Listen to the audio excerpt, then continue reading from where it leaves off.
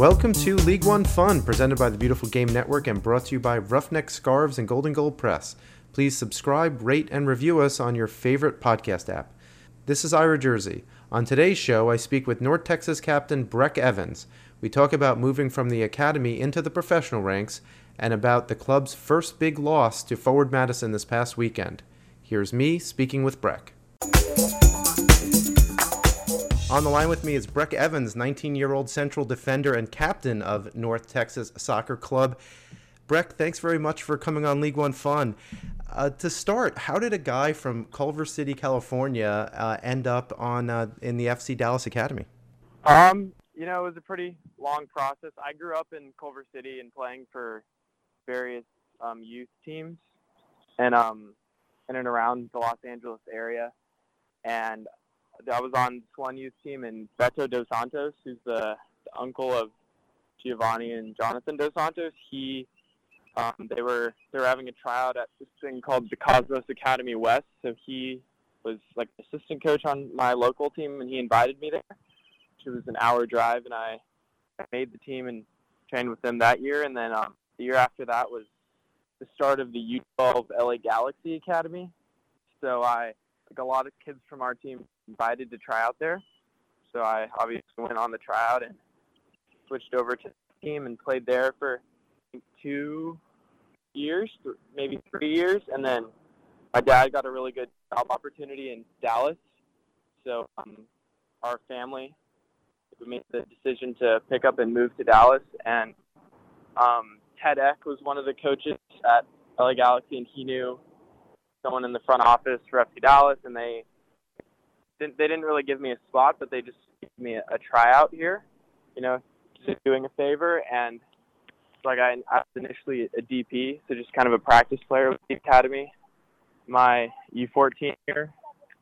And so I played U14 year, 15, U16, and then 2 years of U18 before going to college for a semester and then signing. Yeah, so a couple of questions about that. So let's start a couple of years ago. Were you always a defender center back? Because, presumably you weren't always 6'4", right? So at some point, did you transition from another position, or was that just a natural place that you always found yourself? I was always kind of tall and lanky, but I played center mid, and then when I moved to Dallas, they put me at left back, so I played left back for like U14, U15, and then U16 year, I got a really serious back injury.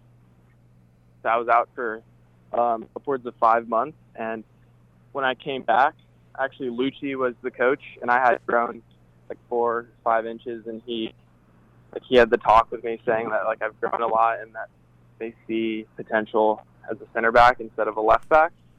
So I kind of started training there and getting reps and learning the position, and I've been playing center back ever since. That's great. So let's talk about just before you kind of entered the ranks of the professional game, and you were the captain of the FC Dallas U19s. Did that leadership role, you think, help you slot in as the captain of North Texas in their inaugural year? Yeah, absolutely. Chris Hayden was the coach of that team, and he is now the academy director, but he also has an important role with North Texas. And just being from the academy, I know a lot of the other guys are on this team have come from the academy, but being here and in preseason, I developed a good relationship with Eric Quill pretty early, and center backs are typically pretty vocal on the field and leaders, so it just kind of worked out. Yeah, let's talk about that. This is something that I actually asked one of your peers at FC Tucson last week, Mr. Ventnor, and how much practice do you do in that communication? Because, like you said, being in the center back, you have to communicate a lot, both with your defense, but also, you see the whole field. So presumably you can help, spark some attacks and help with, as well as help with the defensive effort. So how much do you guys practice that communication and, moving and talking with your teammates? When we're training, in a like for instance today, since we have a game tomorrow, we did 11v11 and kind of like with the starting group and working on counter prevention. You don't really practice just talking, but you definitely make sure to incorporate it within the drill. And sometimes talking more than what may feel necessary and getting out of your comfort zone makes it so in the game it comes out more fluidly, because in the game, giving your teammates around you the maximum amount of information possible is only going to help. So in terms of training, I think just forcing it out of you, even when it may not feel like you need to say anything or 100% natural, is how it comes out in the game. So you guys are having a great season so far, but obviously this past weekend you guys took your lumps away at Forward Madison. You're only your second loss, but also one of the first time you guys let up 4 goals in a single game. Firstly, what was the mood like during the trip home, and also anything special that you as a captain, as one of the team leaders, is there anything special that you have to say to your teammates? I mean, obviously everyone was not in a happy mood, what one would guess, but how do you say, look, move on from this. We have another match on Tuesday. Let's get past this. How do you do that with a relatively young team? Well, after the game and like dinner, it was pretty silent. People were really emotional. I'd say we were pretty distraught after what had happened. I mean, they have a really good atmosphere in Madison, and the odds were kind of stacked against us. So, I mean, the next day at breakfast, Eric addressed the team, and he said what needed to be said. And like I've had talks with some of the guys, and I mean, we've all put it past us. And today we had a good training session, and are looking forward toward tomorrow to kind of leave that game and the memory and learn from it, not necessarily forget it, but use it as a learning experience to just come out on top in the future. And so you mentioned that you have a good rapport with Eric, and that you knew Coach before you came on as being part of the academy. How much interaction do you as a player have with the first team, and also what have they told you need to work on personally in order to get some looks by the first team if there's an injury or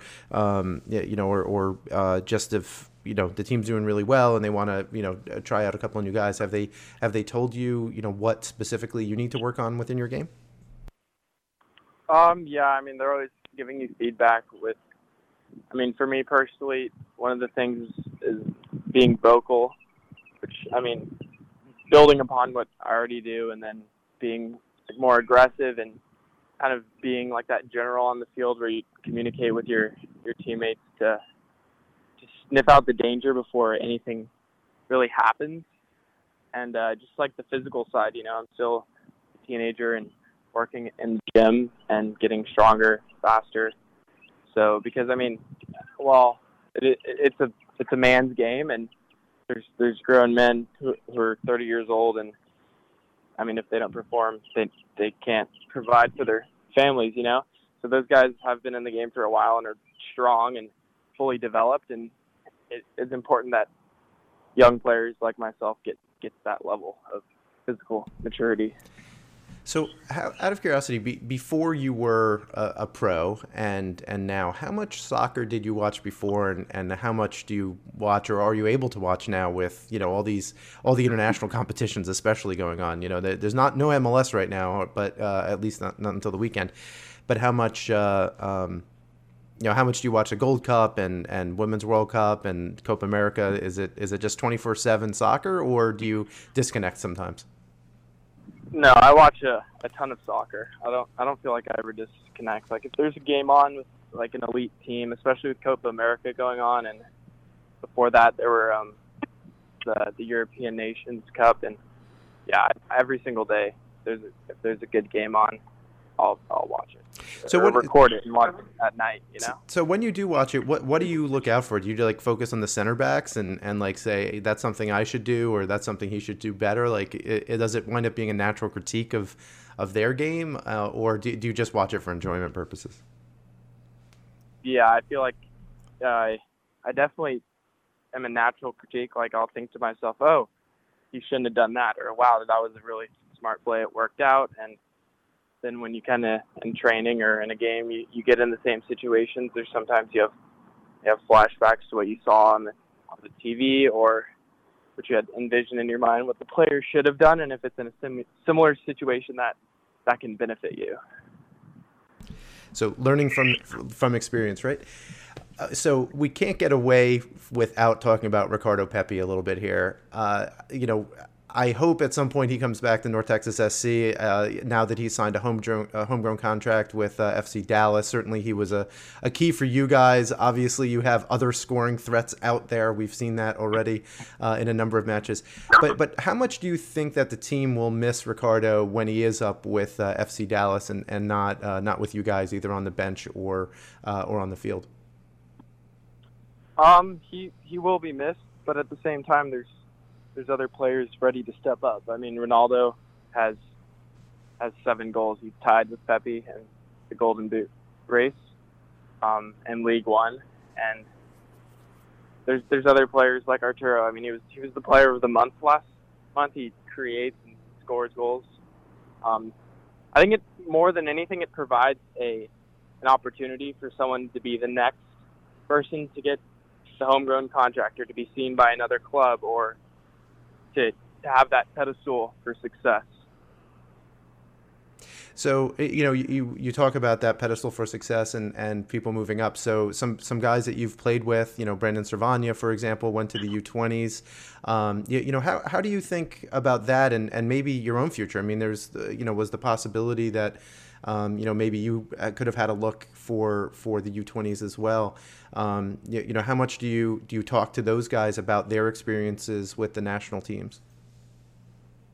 Yeah, I'm pretty close with Brandon, and he discusses like how it's different there and how similarities and like training with the first team, how it benefits him, to go out there in the international competition. And watching the U20 World Cup, I mean, I think he played really well. Like, didn't just hold his own, but he kind of stepped out of his shell and did really well. So it just goes to show that, like, playing meaningful professional minutes, like North Texas can prepare a player for literally the biggest stage, a World Cup. Yeah, actually, Jason, my co-host, and I actually mentioned that if Brandon maybe had started that last knockout game, that perhaps he would have been able to close down that midfield a little bit like he has for North Texas SC throughout the season. So, Breck, thanks very much. If, we love having you on the show. We look forward to having a great rest of the season. And, the competitiveness of North Texas is, really shows throughout your game. So all the best. Thank you. Yeah, thank you for having me on the pod. Thank you for listening. Please rate and review us wherever you get your podcasts, and check out bgn.fm for other great soccer podcasts and written content covering USL League One, USL Championship, USL League Two, NWSL, MLS, and much more. You can find us on Twitter at League and the number 1 Fun. I can be found at Ira Jersey. Jason can be found at Home Sweet Soccer. Thanks to our sponsor, Golden Goal Press, the best choice for you to get your custom shirts, hats, mugs, and other items for yourself or your organization. Check out their amazing products at a fraction of the price of other places at goldengoalpress.com. Also, thanks to Roughneck Scarves, official scarf supplier of MLS, USL, and US Soccer.